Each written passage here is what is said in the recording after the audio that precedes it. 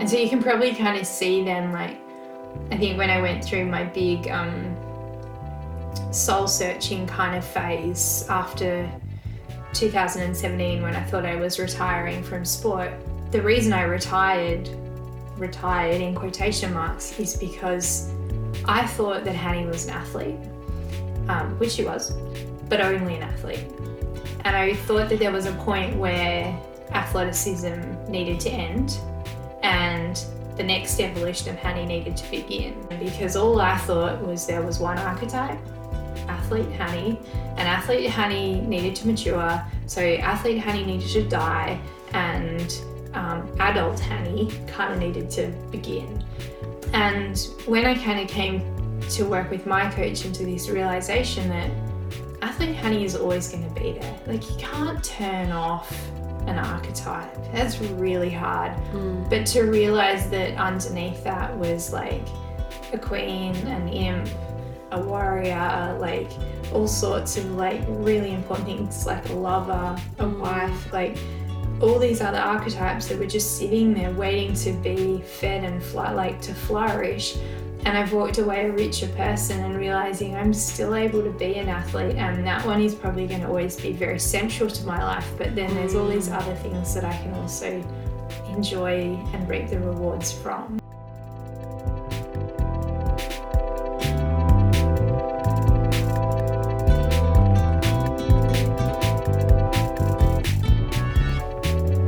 Uh-oh, that was me. And this is the Find Your Feet podcast. I'm so grateful to everyone who keeps tuning back in to listen to my Find Your Feet podcast. I can't believe that we've had over 50 episodes. We've had so many extraordinary people on the journey, and I think that you'll all agree that we've learnt so much about the importance of being wilder, playing wilder, and performing wilder. It's been really I think insightful to have a focus on climate change and also meditation, which you've probably noticed has been a bit of an underlying theme. And that's just because there's just so many amazing people that have come into my world in that realm. But I really did want to bring the conversation back to some of the stuff that I've been learning and exploring recently. And I feel really grateful to be able to do this with welcoming back Jess to the Find Your Feet podcast. For those of you who've been listening in for a while, Jess has been involved in the podcast probably back about 18 months ago. But since then, she's been exploring her own artistic journey and where this is all leading. She's also been studying psychology, so she's the perfect person to have this conversation with. So today's conversation is based around archetypes and the hero's journey. Now, if you're not familiar with that is okay, and hopefully you won't find it too woo-woo for you, but I really do believe that getting your head around archetypes and how they play out in your world will give you so much leverage when it comes to executing your own goals and dreams. But before we get really deep into that conversation, I just want to acknowledge the support of the team at Find Your Feet, who continue to help me to deliver excellence in our tourism, retail and coaching operations to allow you and help you to find your feet. So if you've never made contact with Find Your Feet, jump across to the website findyourfeet.com.au, and don't forget to enter podcast at checkout if there's any goodies that you need for all your wild adventures. So enter podcast at checkout and you can receive 20% off your order with us.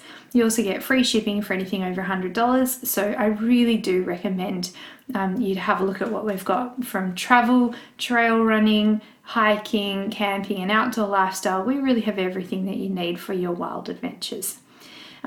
Furthermore, we have the Find Your Feet tours still heading out. We've got one actually leaving for Flinders Island this weekend with a lovely group of avid explorers, and then next year trips all over the world, including our exploratory tour to Bulgaria, which has one place remaining on it. So if you're interested in any of our trips from the French Pyrenees to Chamonix to wild Bulgaria, overland track in Tasmania, Freycinet, and hopefully I have a new product soon to be released. So if you'd like to join us, jump across to www.findyourfeettours.com.au and check out everything that we do. And finally, just to remember that we have a reminder that I have so many resources available on my own website. I actually have just released a new beginners trail running training program, which is a 6-month program for anyone who's more in the hiking and jogging and maybe a little bit of road running world, who'd really like to give trail running a go. That program is perfect if you're training for anything up to 30 kilometers or 4-hour mark, and you have a good 6 months to dedicate to that journey. I really think you'll love that resource. So jump across to my website, hannyallston.com.au, and you will find some great resources to tap into, including that one. All right, I'm ready to have this conversation with you. I really hope that you enjoy it as we go on this hero's journey and learn all about archetypes. Here's Jess and I and the hero's journey.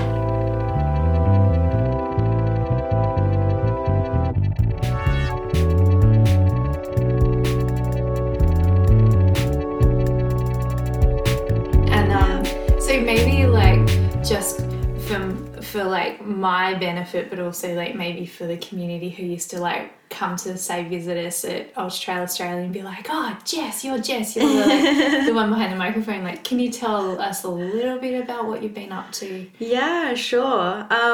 So at the beginning of this year, I had an opportunity to take my artwork. So I do like visual, sort of like visual art to a gallery here in Tasmania, and I thought that's quite a rare opportunity and something that I did want to give a lot of my attention to, just to see if it would work. That's kind of my personality.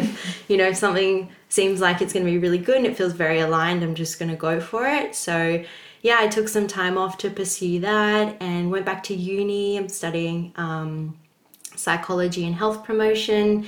So yeah, just took a bit of a sabbatical year, I suppose, exploring a few of my other my other dreams and aspirations. Yeah. And then kind of got to the end of this year and realized how much I missed working for you and supporting you and your dreams. And it just kind of happened that you're in a similar place and we just sort of rekindled the flame again. It certainly felt like that. I mean, I think I pined for you ever since you left. Yeah. And not that I knew you kind of hadn't left, but it was like pine for that companionship. And when our brains came together, it felt like we just could create a lot of magic and get really excited by like how we could help other people to experience greater quality of life. And I guess it kept coming back to like helping other people to find their feet. And for sure. It's actually quite hard to do that solo and realizing, and maybe there are some personalities out there, and that probably leads us into what we were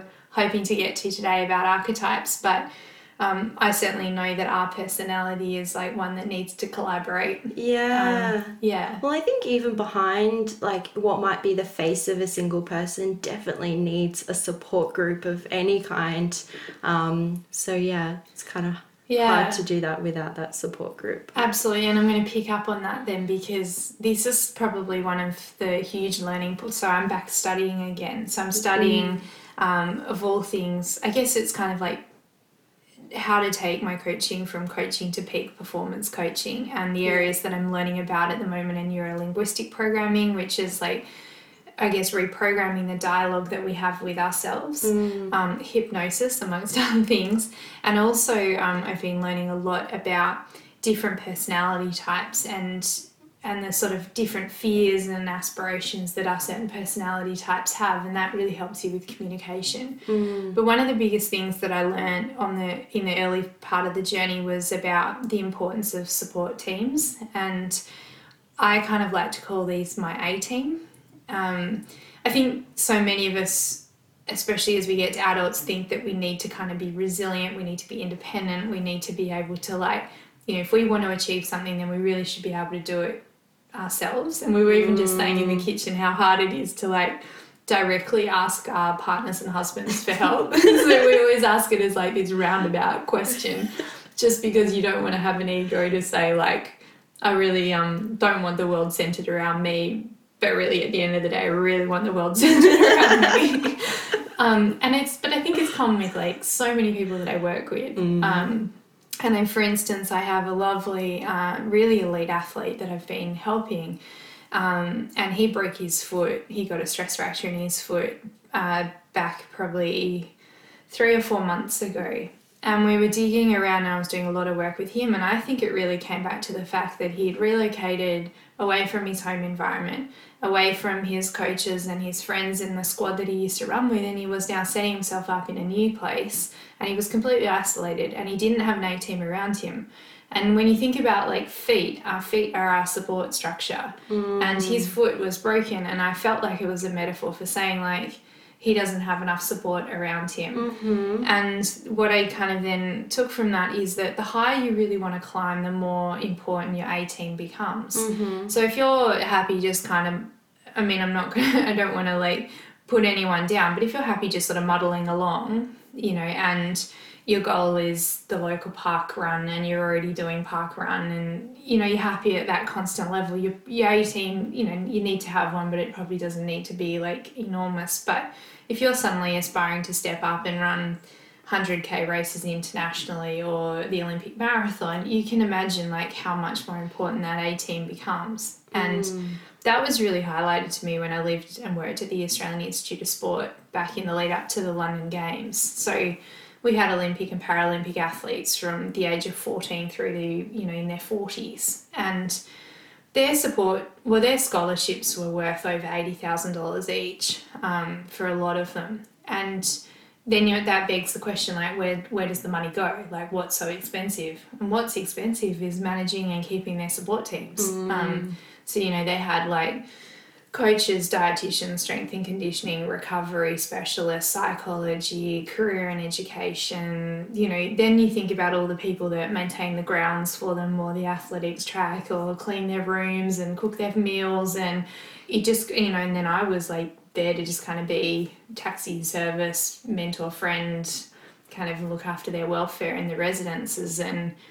But, you know, I was part of that A-team, even in a small way. So coming back from that was like really the motivating drive to starting Find Your Feet, was realizing like, holy shit balls, you know, I work with these people who have these huge goals. You know, I'm a working mum or dad and I've got a high level job and I've got, you know, a house to run and I want to run 100 miles or 100k or a marathon. And I was just like, these people are like really the heroes in society because they're doing it without the A-team. And so it all came back to like, how can we put the right support around those people to help them achieve their goals? So yeah, so I don't know how we ended up on that, but like it is a really interesting area, and I think it is like so hard for us to ask for help. It's so hard. I think it's almost our greatest weakness as adults is to say, I need a hand. Because we're supposed to be that independent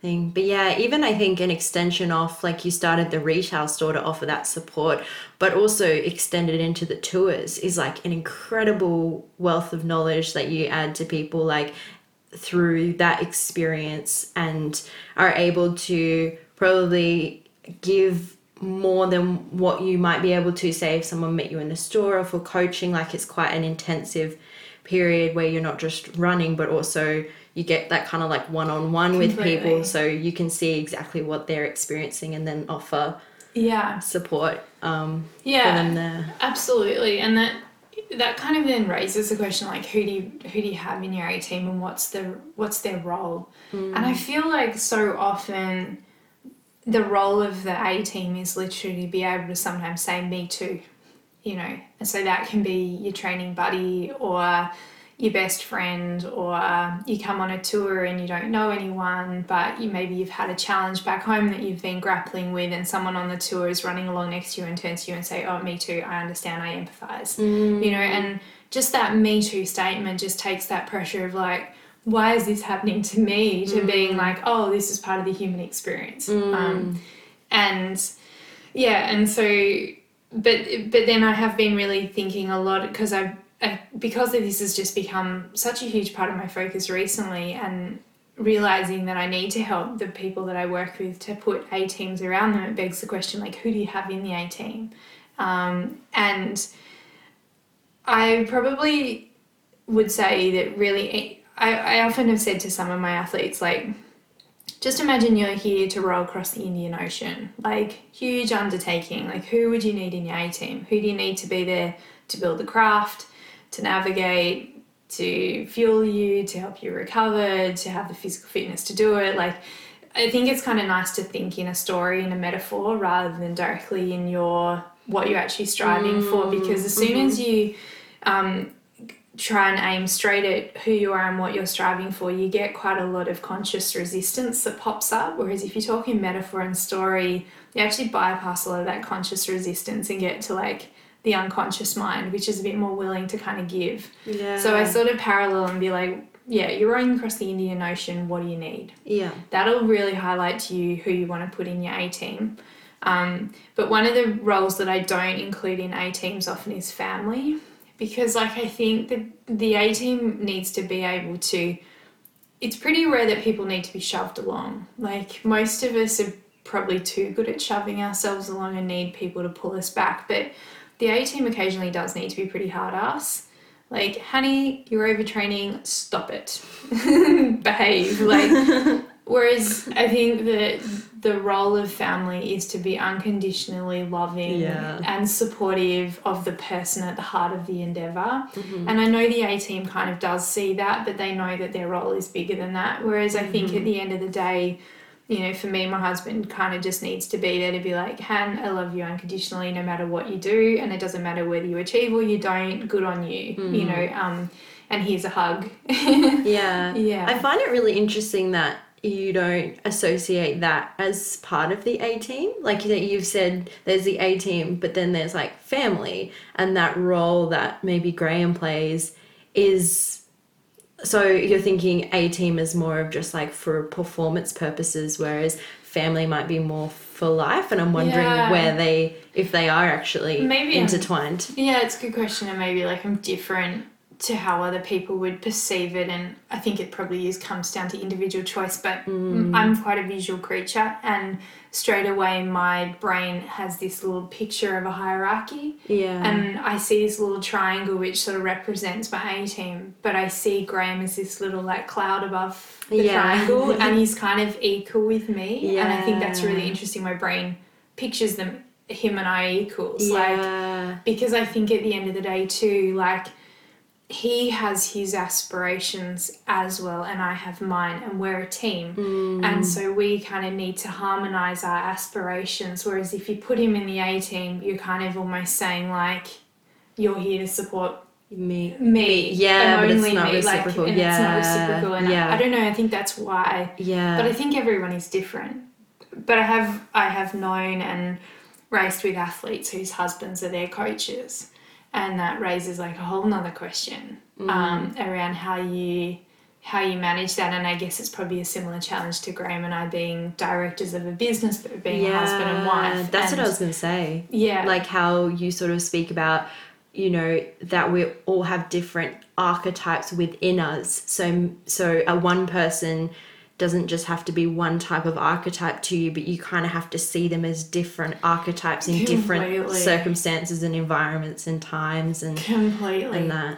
And my brain wants to go two ways, because I was thinking like maybe to tie the knot and then lead into archetypes is that no, and it does feed together, is like, I think I always had this image that we are X. So like, I am Hanny and you are Jess, and full stop. That we are like one entity, and that entity goes with me to work and comes with me to home and goes out on the run with me, and Hanny just does everything. And I mean, of course that's how it is, like in its physical form, but I think in its I'm going to say spiritual form, like Hanny is so many different archetypes. So, you know, there's the athlete in her, there's a warrior for sure, and we will talk about what they mean. There's an imp that's super playful. You know, there's obviously the wife and the lover. You know, there's all these different parts of Hanny, and all of these parts play a role, but not necessarily all at the same time. And I think this has been a huge learning point for me, and one as well for people coming on our trips and stuff. So if I wanted to then go backtrack to kind of what we were talking about the challenge of like working with your husband in your company and being equal directors, and you know, and we know that the company's just entered its toddler phase, so we're probably like in a point of maybe scaling the business to reach more people and help more people, and that brings with it pressures. But Graham and I kind of said, in fact, no, we never even verbally said it. I think we just entered this quiet agreement that when we're at work, and then we're at home, we're lovers, wife, husband, whatever you want to call it, best friends.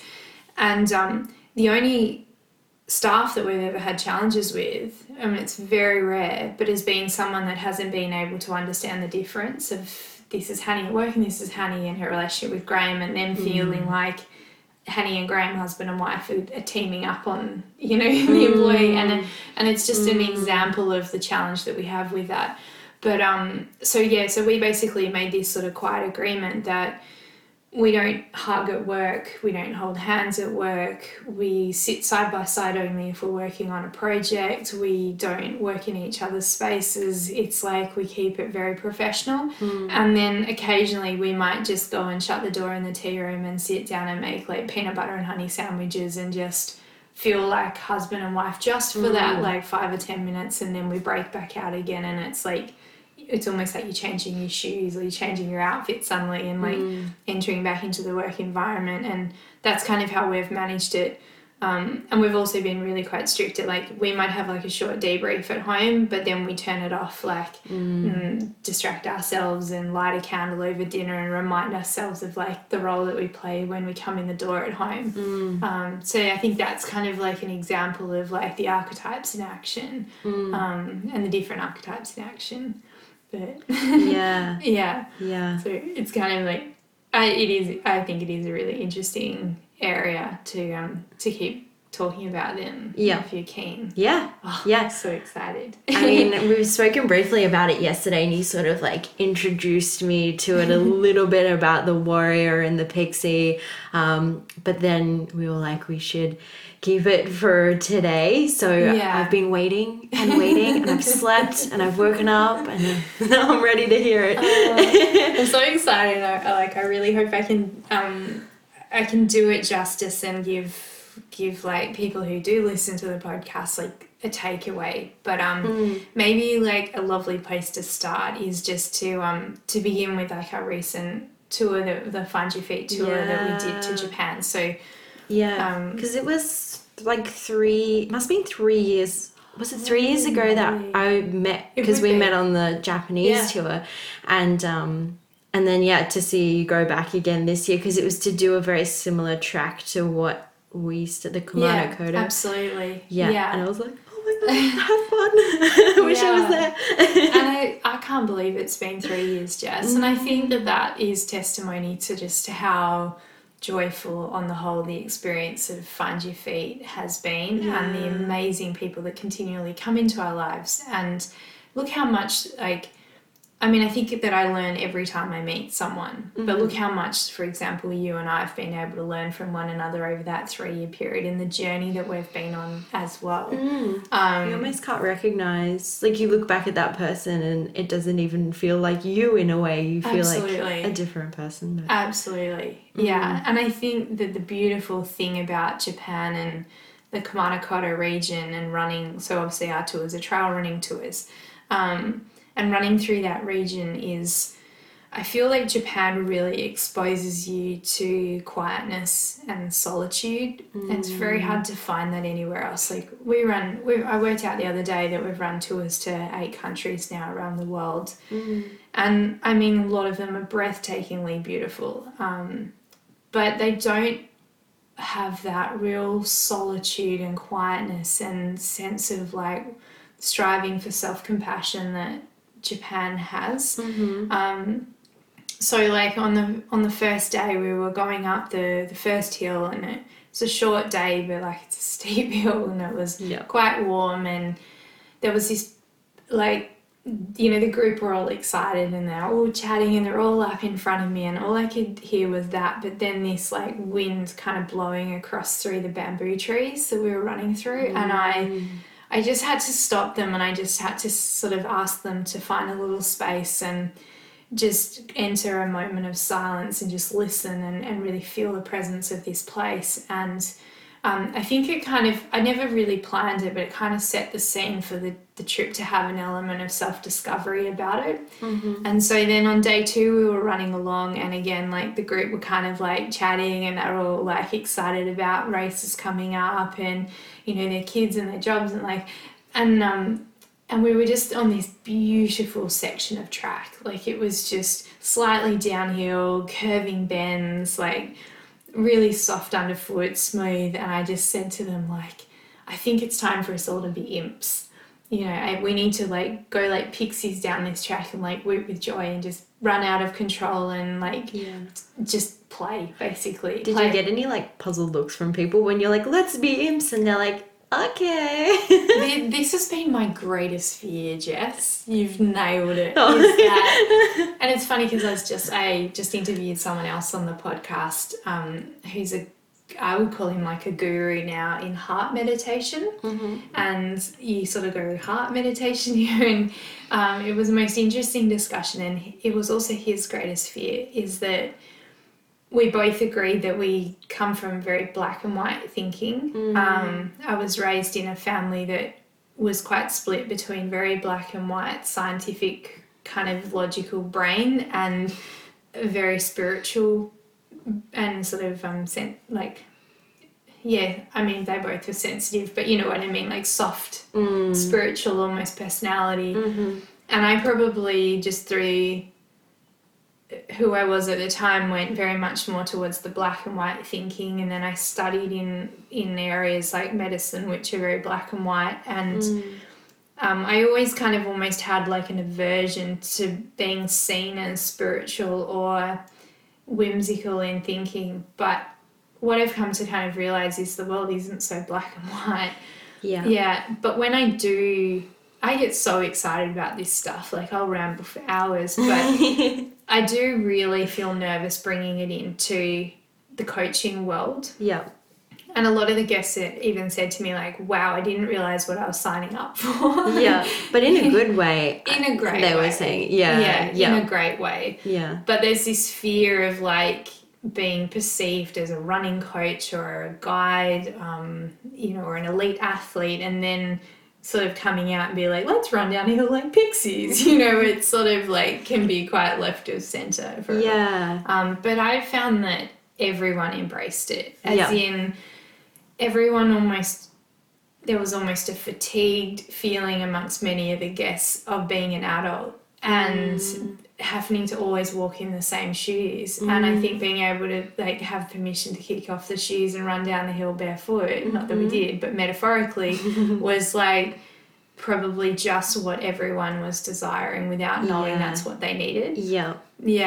So that kind of then we began to, over the course of the trip, talk about all the different archetypes and personalities that you can bring to your running. And some of the days were quite long, like maybe not so much in distance, like we got up to about 39k one day, but we were out there because of the nature of the terrain for like 8 hours or whatever we were, 7 hours. And one day it like pretty much rained all day. And so we talked about how there are going to be times when you're out there where maybe it's more challenging. Maybe it's a big hill, maybe you're feeling fatigued, maybe you're just soggy to your undies basically, and you just like want to get in the onsen. And so we talked about the warrior. So the warrior, and I used these when I was running through the Pyrenees on my own, you know, and you have hard moments. So the warrior is actually really common. Like this one, I think most people spend a lot of time in. But the warrior's role is really to like knuckle in and get you there. And I wrote it down earlier. So their greatest values or like strengths are strength, power, and loyalty to yourself and others. And so I think a lot of us go out the door all the time on a run with warrior mode on. It's like, I've got an hour, I just get this run done, and then I'll be back and I'll be ready for my kids, and then I'll be off to work and I'll be ready for my, you know, meetings and gee, I don't feel great, so I'll just knuckle in a bit and put the power down and just, you know, push myself through it. And there's a real value to warrior mode, as in say in a race situation there's a challenge like a huge hill and you're scared of that hill and you just need to lean in and into warrior mode and get up that hill, and then you back off yourself and you go, well done, and I'll now give myself the recuperation I need in order to continue on in the race. So warrior mode plays a role. You see athletes use it when they're head-on-head racing with one another, maybe when their feet are blistered and they just got to get through it. There's huge value to warrior mode, but the problem with warrior mode is it's so energy intensive, and it often is very tunnel visioned and not a lot of joy. And if you want to like really see it in action, just pull out some of like war movies or action movies where there's like a hero playing the warrior role, and just see how hard it is on them, how weathered they end up looking at the end of it. And look around at your friends, maybe if you're like out running or you're in a working environment, and just look at the people who are on warrior mode, and it just doesn't look joyful. So, but we did talk on the tour about like there were times where people did need to just put on warrior mode and let's just get through this little section, and then you're going to get that sense of like, great, I'm nearly there, or I've got through that challenge, and then we'll play Pixie or we'll do something else. Does that make sense?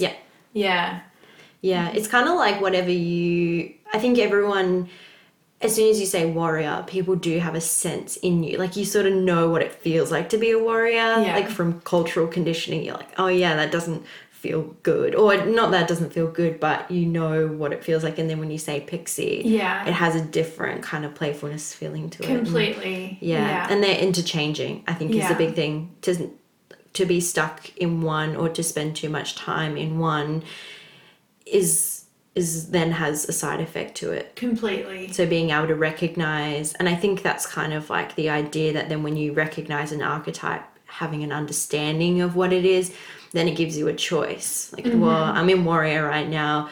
Does it serve a purpose for me? Like, am I going up a really big hill? Completely. Okay, warrior serving me. But like you say, spending too much time in it or recognizing that you're in it when maybe it's not serving you, then being able to choose, do I still want to stay in it, or what else could I be?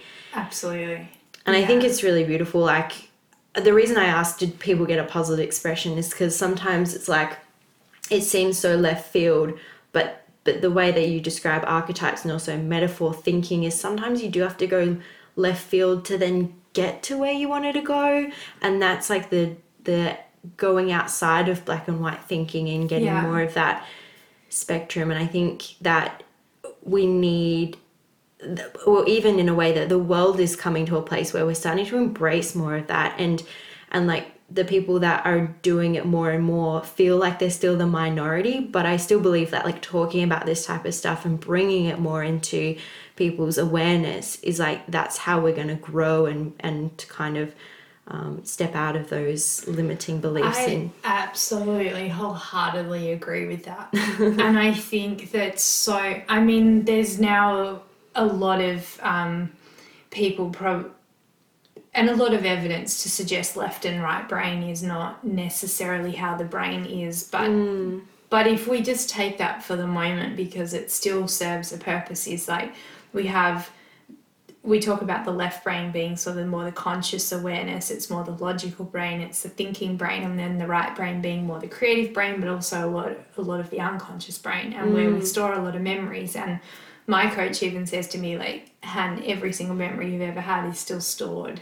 It's kind of zip filed into the brain. So whether it's left and right brain, or whether you just want to think of it as like conscious and unconscious brain, but what we're now beginning to find is that, if you continually and you only ever think that everything you do is driven by your conscious brain, your thinking brain, your analytical brain, you're kind of fooling yourself, because the unconscious brain plays a huge role in driving you and how you do things. So true. And so when we think about like getting the most out of ourselves, if we think that we can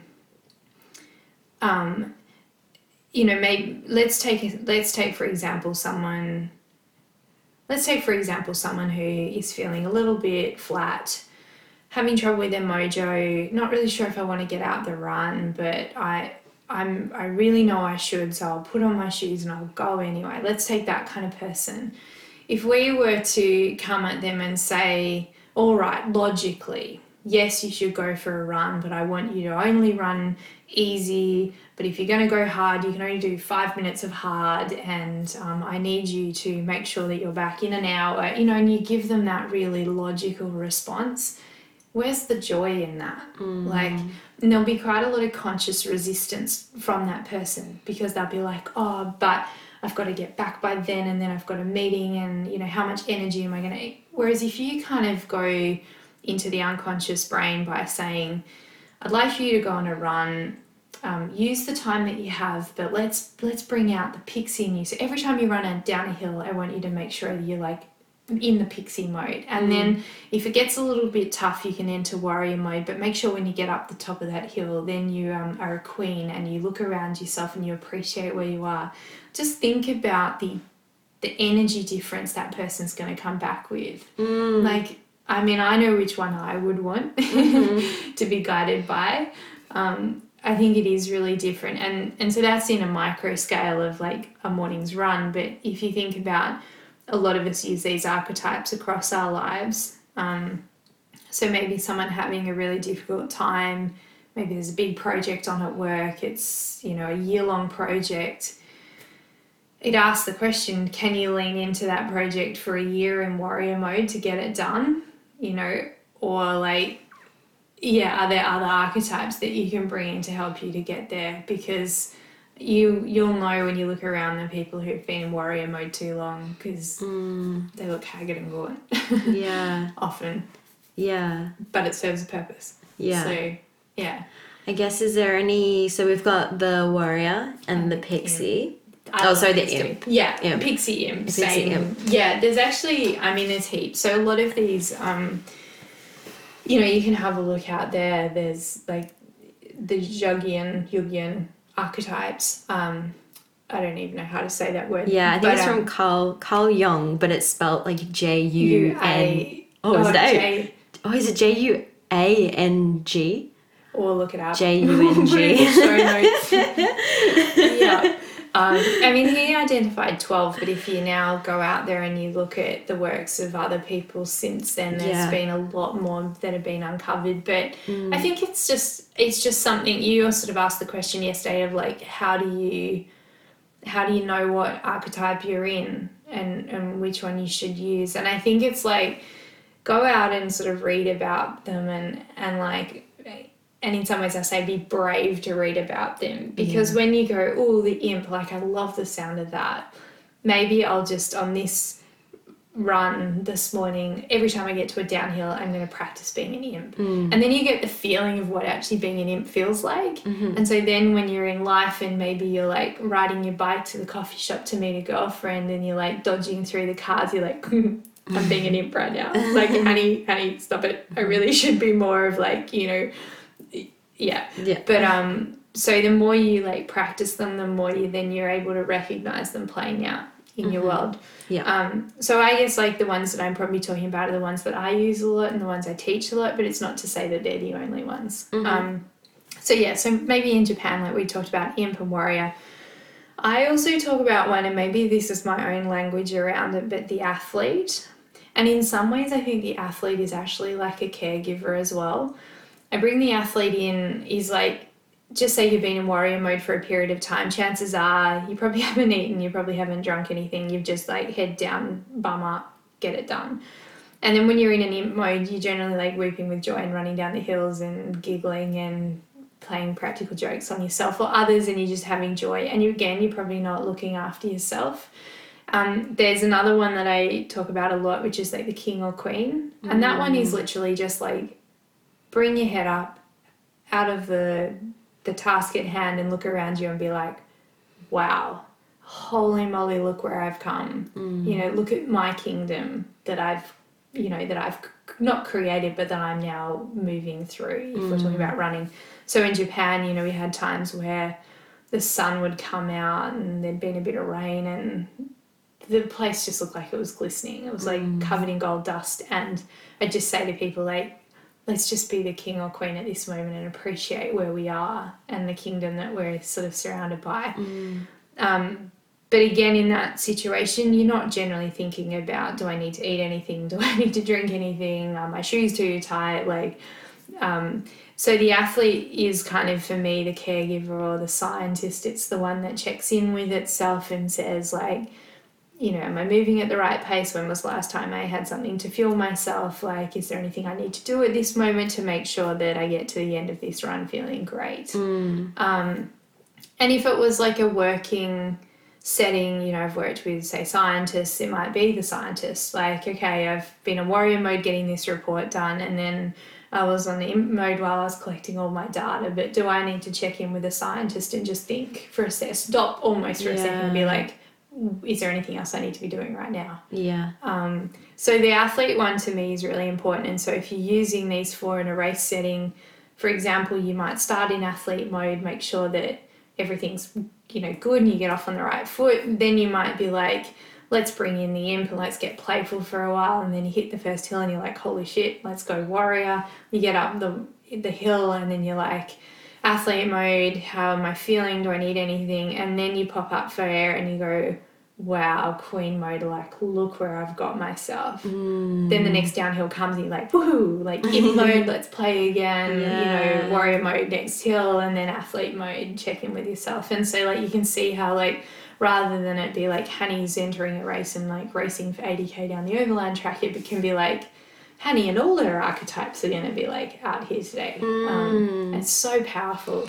Yeah. It's kind of reminding me as you say this is like, you know, when you first learn to drive a car and you're kind of in your head, like labeling things in a way where you're like, okay, now I've got to change gears. Now I've got to look in my rear view mirror. Now I've got to put my indicator on. But the more and more that you practice it, I think you can get used to it. Because I'm just thinking people might think, oh, I'm kind of, that's a lot to think about. Like, I got to think about being a warrior and then think about, you know, that and that'll be in my head. But if you liken it also to driving a car, yes, you did have that all in your head when you first started, but then it just becomes natural. And I think the evolution of that is then acceptance of yourself in every single stage of like those archetypes. So while you're in a warrior, you can be in a warrior, not need to be in anything, like, and just accept each of the things and have a lot more understanding. And I think it also takes the pressure off and the sense of expectation of self off, because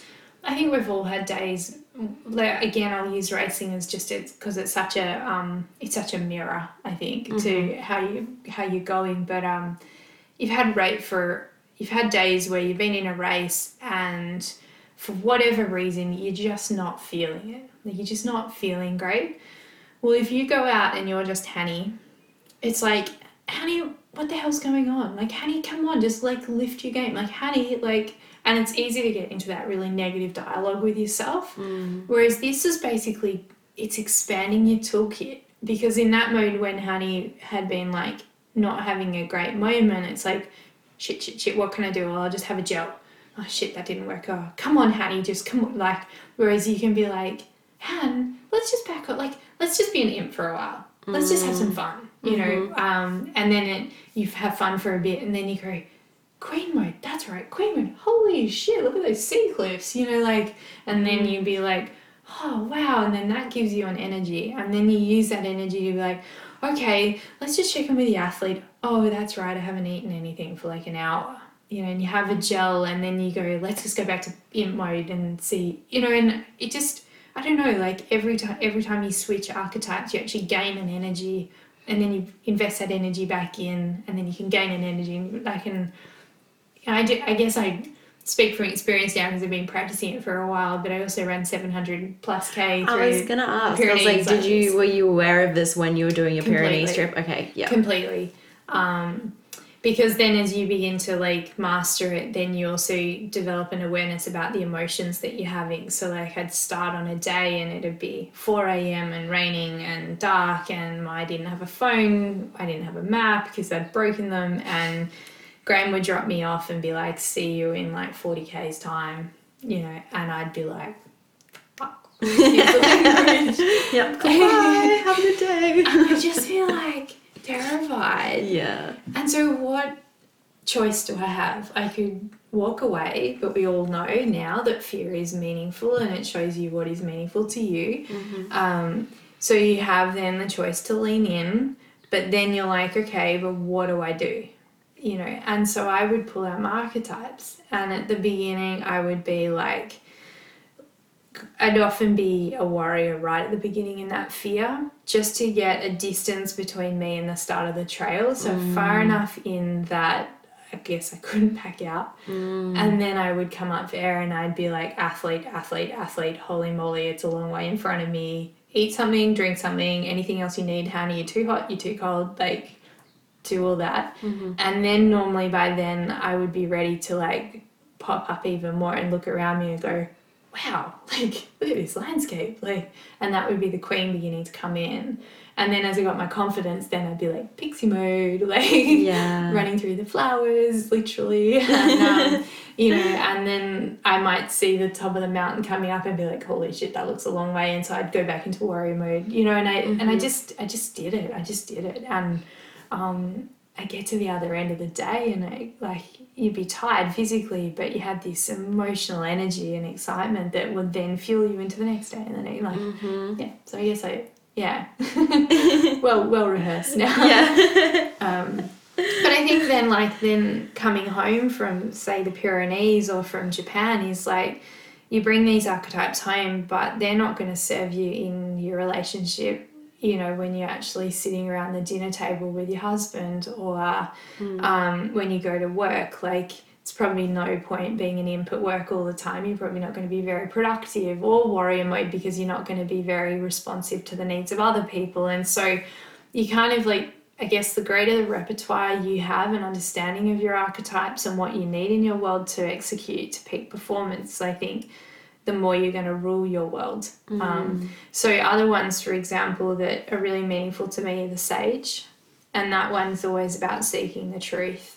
And for me, I kind of see the sage as like always wanting to learn. Like, I feel like I spend a lot of time in the sage. I'm like, honestly. So then you'll be able to answer the question, what's the negative of being in the sage too much? Almost like brain overload. If you're constantly learning, then you can just get fatigued, but like mentally fatigued from learning and seeking, and you don't ever get to like rest, I suppose. You're always a little bit on edge because you're sort of pushed a bit forward, like always searching and seeking. Completely, yeah. So I would say the sage's downfall is getting caught up in the head, being so overly curious and seeking truth that they don't recognize even when there is truth or when they have achieved and met like an endpoint, because they're constantly shifting the curiosity goalposts.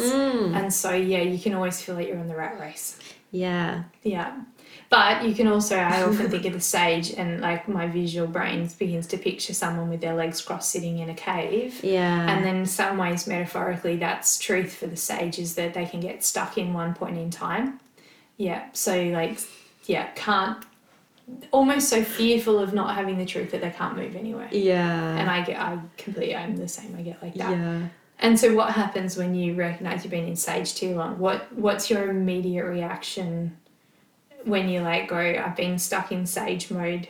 You might not have conscious awareness of that, but when you've had that feeling of almost being trapped in place and time, and what do you then do? I think I do recognise what, because I either get a physical pain, like a headache or a migraine or something, or just not being able to see clearly. And I think I know then to drop down into my body, and it involves some sort of movement, or some sort of play that doesn't have an agenda. It's not searching, it's not seeking, but movement. And also for that, when you've sat too long and you just get stuck, like not physically, but in the one place too much, then just exploration for explorations, or maybe exploration is not the right word, but to do something without an endpoint outcome. That's interesting, because I was gonna say the explorer archetype. It is probably the one that comes out for you, just because I know you pretty well, and you and I are so similar in so many ways. That's what happens to me too. It's like,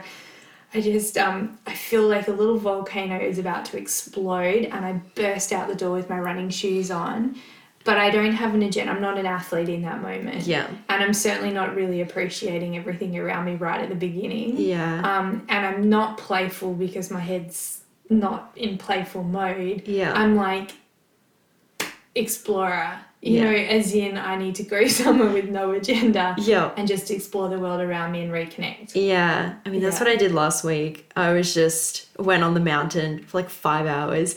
Like with Clive, my partner, he's like, where are you going? I was like, just going for a walk. I'm just walking. And it was beautiful. And I saw an echidna and it was amazing. And it was that refresh button to get out of that archetype. But yeah. And the explorer, like they still have that curiosity that the sage has, but it's like the physical expression of that. And what I love about the explorer is they are often very in tune with everything going on around them from a curious perspective, as opposed to like the queen and king, which is like the appreciative perspective. So the explorer is that break free mode. So that one I think is really powerful, and it can really help move someone forward if they've got a bit stuck in the plod zone. It's like, just put your explorer hat on. Yeah. And sometimes with these, I actually talk about with athletes and individuals in general. Say, for example, I'm working with a guy who's got challenges in his career, is have different shoes, like physical different shoes for different modes. Yeah. So my dad used to in many ways talk about archetypes without realizing it, but he'd often be like, when we went orienteering, we'd have like certain shoes that we use for like when we just go training and you're out there for long periods of time. But then if you go on race, we'd have our dancing shoes and they were lighter and you'd save them for race day. And he'd be like, I get to put on my dancing shoes today. And it's kind of that example is like, have your training shoes where you're doing your intervals and maybe there's a lot of warrior involved, but then have your dancing shoes for like pixie mode, and then have your shoes for exploring mode. And like we probably already do it, but like be aware of it. Because you can even expand that out into life, and it's like if you've got an office job, then you wear your office clothes if that's what you're doing, and then you have your training clothes, and then when I do art, I have like my artist clothes. It's like I can't do art in like business clothes or athletic clothes, like this specific. Yeah. And you can do it rooms in your home. So we're in my studio at the moment. This is my creative space. I don't do work in here. I would actually rather work at the kitchen table and do the emails and do it, but I only create in here. Create or coach or teach. So it's like it's reserved for that archetype. Same thing is like we were talking about, like we've got a new couch and you were like, I love that chair, look at that chair, because your brain is seeing sage. That is my sage, my wise chair, my place where I read, where I'm curious, where I like daydream. Yeah, it's a sage's chair. It really is, and it looks like it. So I love that. And then obviously I've had to work with athletes as well about remembering to turn all of that off, and when they come in the door and they're with their wife or their husband or their children, to remember what archetype is most appropriate at home. Because I think a lot of us, you know, we go to work, we get hyped up about something we're doing, we jump in the car, we ride our bike home, we kick our shoes off and we walk in the door in warrior mode. And you can imagine the tension that can come in a family, in a household, in a relationship if warrior meets wife, meets husband, meets kids. Like, how is warrior going to ever connect on that human level with that person in their archetype? So then there's the role of like the lover, the wife, the husband. And in some ways the king and queen can really come into play in the household, because like I was working with a gentleman who's in his early 70s, very high performing athlete and achieving and striving for great things, but he would always bring athlete mode into the home. So he'd always be stretching, he'd always be foam rolling, he'd be doing his strength training, he'd be like thinking about what he needs to eat for training the next morning, and rarely able to switch that off and just be like, this is my kingdom, I am the king, and you know, what do I need to do to look after my peoples? And so just talking to him about the importance of like what meals would a king have? They're always going to be fueling themselves for the day at work tomorrow. They're going to be celebrating, they're going to have feasts, and they're going to like also have times where there's famine and they're going to be looking after their people. And like, even just metaphorically speaking like that can help someone to realize like, oh yeah, I have other roles and archetypes that are important. And so you can probably kind of see then, like, I think when I went through my big soul searching kind of phase after 2017, when I thought I was retiring from sport, the reason I retired in quotation marks, is because I thought that Hanny was an athlete, which she was, but only an athlete.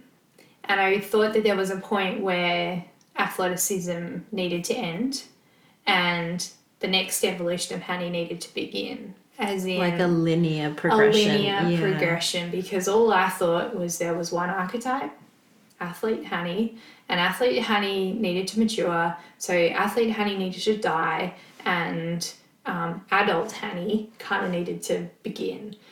And when I kind of came to work with my coach into this realization that athlete Hanny is always going to be there. Like, you can't turn off an archetype. That's really hard. But to realize that underneath that was like a queen, an imp, a warrior, like all sorts of like really important things, like a lover, a wife, like all these other archetypes that were just sitting there waiting to be fed and to flourish. And I've walked away a richer person and realizing I'm still able to be an athlete, and that one is probably going to always be very central to my life. But then there's all these other things that I can also enjoy and reap the rewards from. And it's kind of feels like it's just expanded my horizon in so many ways, which is so exciting. Yeah. Does that kind of make sense? Yeah. Not too whimsical. No, definitely makes sense. Yeah. Just acknowledging that we're more holistic or even more diverse than maybe what we give ourselves credit for. I think it can be very human nature to want to identify, control, box ourselves. I am this, I am this. But to recognize that with or without those boxes, you're still a spectrum almost. Yeah. And so I think that can be very freeing, and also, releases those limitations of what we can place on ourselves. And I think the archetypes is kind of expanding on that. Oh, I'm so glad that you see it as well. As you can see, it gets me pretty excited. Yeah. And then that kind of, I think, then leads so beautifully into the hero's journey, which I sort of said to you, Jess, I really want to share this one. So the hero's journey, we see it playing out in all of our favourite films. The most grabbing, memorable films will all be based on a hero's journey. So think of like Gladiator, The Matrix, Titanic, Wizard of Oz. Like, they all use the hero's journey to form the story theme around them. Like all Disney movies as well. Pretty much. Yep, absolutely. You told me to watch The Little Prince last night because it all featured on archetypes in the hero's journey, and absolutely does. And I think also too, a lot of like the stories of greatest champions that we kind of love and respect, we love and respect them because they've been on a hero's journey, and we've seen that play out and unfold. So the hero's journey, some people maybe never go on it, some people maybe go on it once in their life, some people go on it frequently, and generally the more frequently you've completed or undertaken a hero's journey, the more frequently you actually end up on it again, because it's never ending. I'll explain it, and then like maybe we can dig a little bit through some of it, but basically we have this sensation that we're living in the ordinary world. So I can maybe I can look at I'm just thinking what my example might be. I think I might look at it as that example of in 2017, the sensation of the end is coming, and I need to kind of give birth to a new identity, basically. So my ordinary world was like, Hanny's an athlete, Hanny gets up in the morning and trains, Hanny does this, Hanny does that, Hanny races. Even my relationship with my partner at the time, soon to be husband, I still always felt like the athlete kind of was always there. So that was my ordinary world. I would go to work and I would come home and I would, but I kept having this call to action, and I didn't really know what it was, but I kept having this real sense that, and for me it was a feeling, so that's also really important, this feeling that there was something else that needed to kind of happen, or me to give birth to something, but I had no idea what it was. So call to actions, call to adventure always comes for people in the same form, and it happens 3 times. So for instance, in that sense, I kept getting this strong feeling that something wasn't right. And I will always reject that feeling on my greatest fear, or it shows you your greatest enemy. So for my greatest enemy was fear at that time.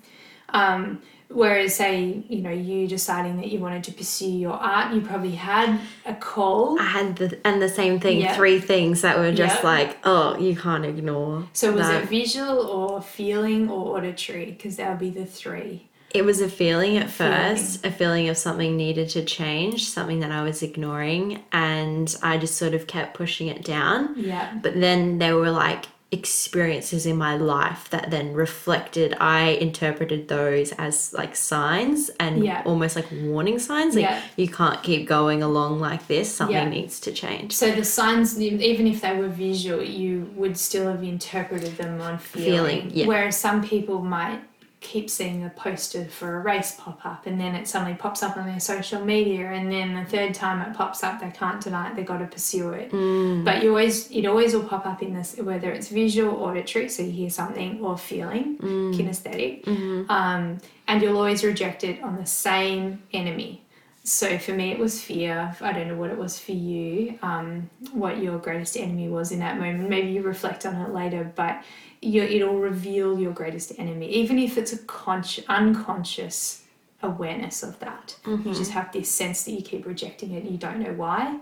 But if you were to dig and later reflect on it, you would uncover, that was fear. So at that time I didn't know what I was rejecting it on either. I kept thinking, no, I need to keep being an athlete. But then like the feeling would come back and I'd be like, no. But it's always 3 times. It's really interesting. So you refuse the call, and then eventually you meet a mentor. And the mentor really is someone there to help you to go on the journey. And so for me, I met my coach, Alice. Came kind of a long time later. So this can play out really quickly, or it can take years and years and years. It can take a lifetime. But I met Alice, and she gave me the skills, and we did a lot of work together to then allow me to kind of cross the threshold into the new world. So that threshold is guarded by a gatekeeper, and you see it again play out in all the movies, but it really is our subconscious mind, our unconscious mind. So finally being able to cross that threshold of the unconscious into the unconscious mind, and to bring conscious awareness to a lot that's going on in there.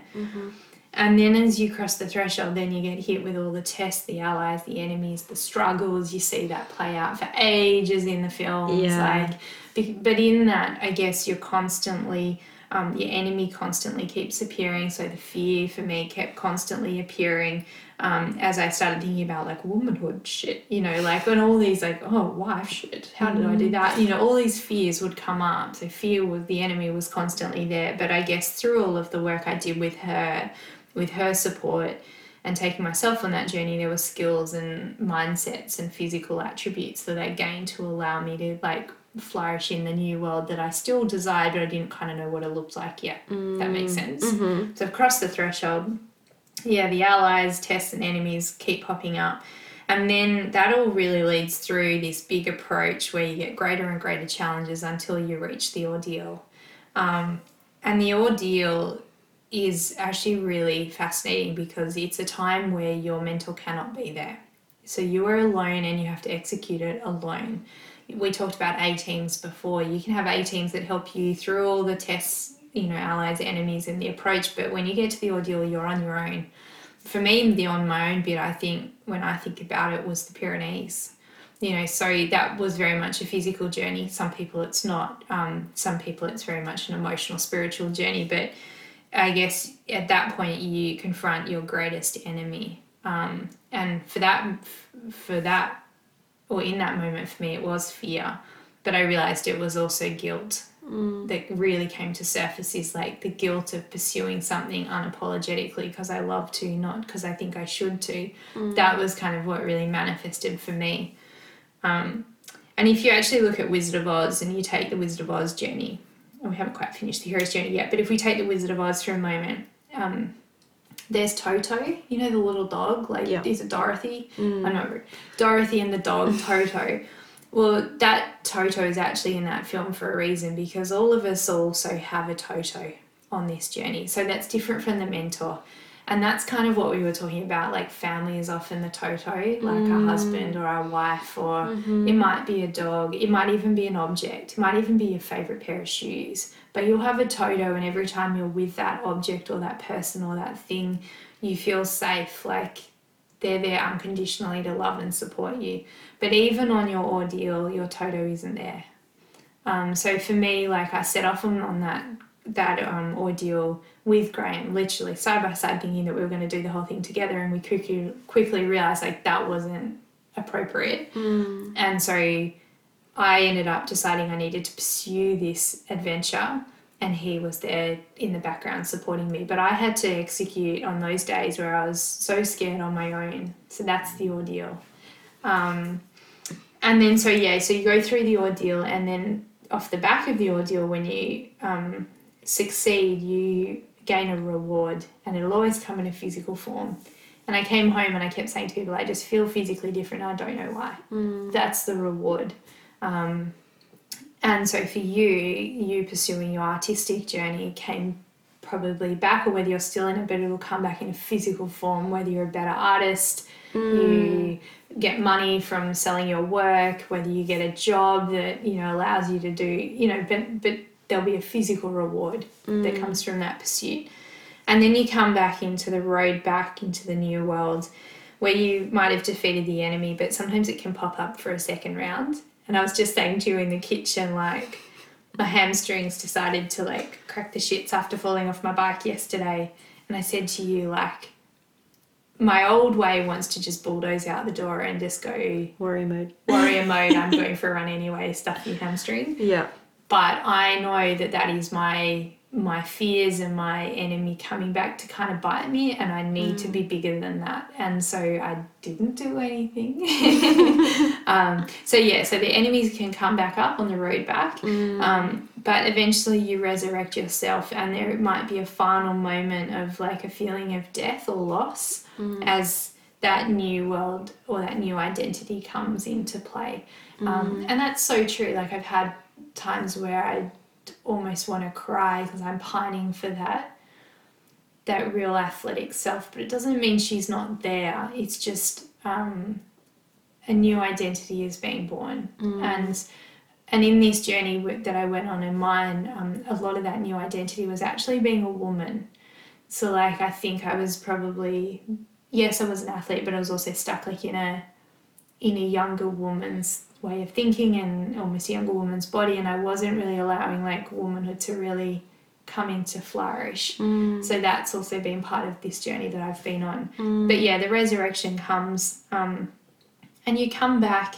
The final stage is that you return to the new world with what we call the elixir, and it's this magical thing that you can share with other people to help them on the hero's journey. So yeah, that's the hero's journey. I feel like I just went on a journey listening to that and reflecting on my own life. And I hope everyone listening has that same experience, because it's like it's funny how you can identify each of these different elements, and like, despite your examples and your life experience being different to mine, they still are like the same, like they followed the same pattern. I was like, oh my goodness. It's scary. It's uncanny when you start talking to people about heroes' journeys and seeing them play out for lots of different people. And And I guess that's the role of the mentor, and like in some ways it's my role at the moment in the way I see it, is like to help people fast track this journey for them, to bring conscious awareness to some of the phases that they're on. Because if you don't know, I didn't know anything about heroes' journeys, and I can see others that have played out previously, like when I won my world title, overcoming a lot of adversity and things like that, but I bumbled my way through, had no conscious awareness of what my enemies were at the time, and then off the back of that hero's journey, I managed to keep playing out this another hero's journey, but with the same enemies at play. I never like confronted the enemy. Does that make sense? Yeah. And what I love about the hero's journey is it can also put language and words and images around some of the experiences that you're having. So you're having a human experience where maybe there's a bit of a struggle or a sensation that you're not being truthful to yourself, or that you need to do something but you don't know what it is, and kind of thinking about the hero's journey is like, holy shit, I think I'm having a call to action. You know, and it gives you permission then to like have curiosity about like, what's this call to action about? What is this like journey I'm meant to be going on, and like identity that's meant to be born? And like, I think that's kind of the cool thing about this. So I kind of would say to people like, think of your favorite films, and like some of them, ones that is really obvious in is like Gladiator, Matrix, Wizard of Oz, Good Will Hunting, Titanic. But like you say, kids films, action films, Kung Fu Panda, like you name it, they've all got the hero's journey in them. And yeah, I always just think of like the Disney princesses, like their journey, like stuck in a small world, and then they go out and adventure. Cinderella, you know, there are so many. But like, even if you just watch them just purely from the educational, like, which phase of the hero's journey are they in at this moment in time in the film, and what's the enemy, and like just because the more you like kind of can begin to identify it in others, the more you begin to identify it in yourself. I think it fosters even a greater compassion for other people. Like when you come to these realizations that, you know, we all kind of are experiencing similar things, you can have a greater sense of compassion for another person if you see that they're in the ordeal stage, or, you know, like in the call to action stage, then you can have maybe an understanding of what they're going through. And and just being aware that everyone around you is going, you know, like Graham is in some point on this hero's journey. I don't know, I've never really stopped to think about it, but if I was, and I saw him going through an ordeal, I know my role is to be Toto in the background and not to be trying to fix it for him. That this is something that he needs to do on his own. Yeah, and that kind of, it also helps you then to communicate and have language with the people around you, which I think is super powerful. And then the final bit of it, and why I wanted to bring it in, is that it actually feeds really beautifully into the Maslow's hierarchy of needs that a lot of people might be familiar with, and later really picked up by Tony Robbins and brought to life. And the hierarchy of needs is that really there are foundations upon foundations upon foundations that we need as humans in order to like flourish and feel complete. Not everyone goes through every hierarchy, but there are some that you must have. And so the hierarchy goes certainty, which is certainty in like shelter, food, water, and sex. So safety, so certainty. And so when Graham and I were like, we didn't really have a home and we were transient living in a van and our finances were uncertain and like, you know, we were literally trying to survive on the level of certainty. So me being able to think about anything higher up than that, like having variety and trying to have significance and us to have a stronger love and connection in our relationship, even God forbid growth and contributing, were like out of the question. It was like, let's just survive. So that was kind of like a real example of that. And there are a lot of people like that. Like one of my good girlfriends, you know, he's trying to work out certainty, you know, doesn't have a job, doesn't have a home at the moment. Doesn't mean that she can't do it. She just hasn't literally got it. So for her, she's working on certainty.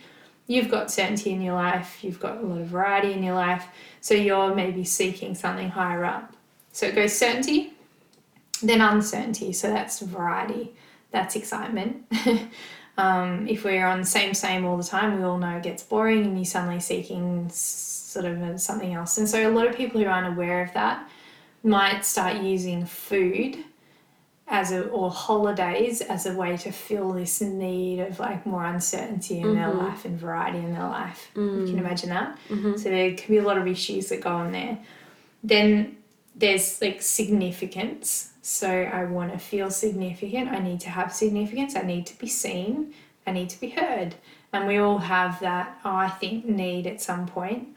And then there's love and connection that is the next one up. Then off that comes growth, and then there's contribution. So if we look at certainty, variety, significance, love and connection, growth and contribution, we can actually see it play out in the hero's journey. So certainty is the old world. Variety is this call to action. Significance is crossing the threshold. Love and connection, you can see it playing out. Growth is the ordeal. And then contribution is returning with the elixir. So you can see it play out. So you can also... It's all connected. Yeah, which is so cool. Because if you can be like, oh my God, I'm building up to my big ordeal. Like, I'm actually about to grow. Or I need growth. Or growth is my focus. Yeah. So cool. Yeah. I love it. I hope they haven't lost everyone. That was amazing. Is there any final, do you think... little notes on that? No. I think you covered everything that I was just a bit lost in the words. I wasn't really thinking of questions because I think you explained everything quite thoroughly. Sorry for the monologue. No, it's good. Sometimes if it's like you interrupt with a question, then you kind of get a bit sidetracked, and then so sometimes it's good to have that flow of the conversation or the story for a bit. But yeah, and I think today was just, I guess I've been somewhat silent in some ways. I've been interviewing, I've been really focusing on my concerns and the concerns around climate change. So there's been a big focus on climate change on the podcast recently. There's also been, amazingly, just because of these extraordinary people who keep coming into my world, a real focus on like meditation and mindfulness and finding quietness in life. Which I've really loved, and something like I'm not great at it, but I'm exploring it, and I see its value. But I felt like a lot of what I've been learning has definitely been quite quiet, and but I think it's also a testament to the fact that you wait until you've got something like a real elixir that is worth sharing, and so it's like you're not just gonna half-ass talk about something if you don't feel like it has a real significance. So definitely that does come with periods of being quiet and learning and solitude and I think that's right. I think I've definitely been in a phase of consolidation of like learning it, but then really feeling it and rejecting some of the things that haven't really resonated and connected with me, and then kind of really like trying to foster the ones that I think have value and have value to add to others' lives as well. So I'm really excited to kind of finally get some of the stuff that I've been working on out. I feel like one day there'll be another book that I would love to write with it. But yeah, it's just been so great to have you, because what a hard conversation that would have without someone else in the room. You could have been the archetypes and you could have bounced off all the aspects of yourself. Yeah. Something like that. Yeah, so I'm excited to there are other, obviously, areas that you can grow on this, but I feel like this is like something that I really encourage people just to play with. And there's no right or wrong in this world. That's what's really cool. Like everyone is so individual. But even just having some kind of like slight awareness of it is really cool, and can really, really help you in anything that you're striving for, I think. I agree. Thanks, Anne. So cool.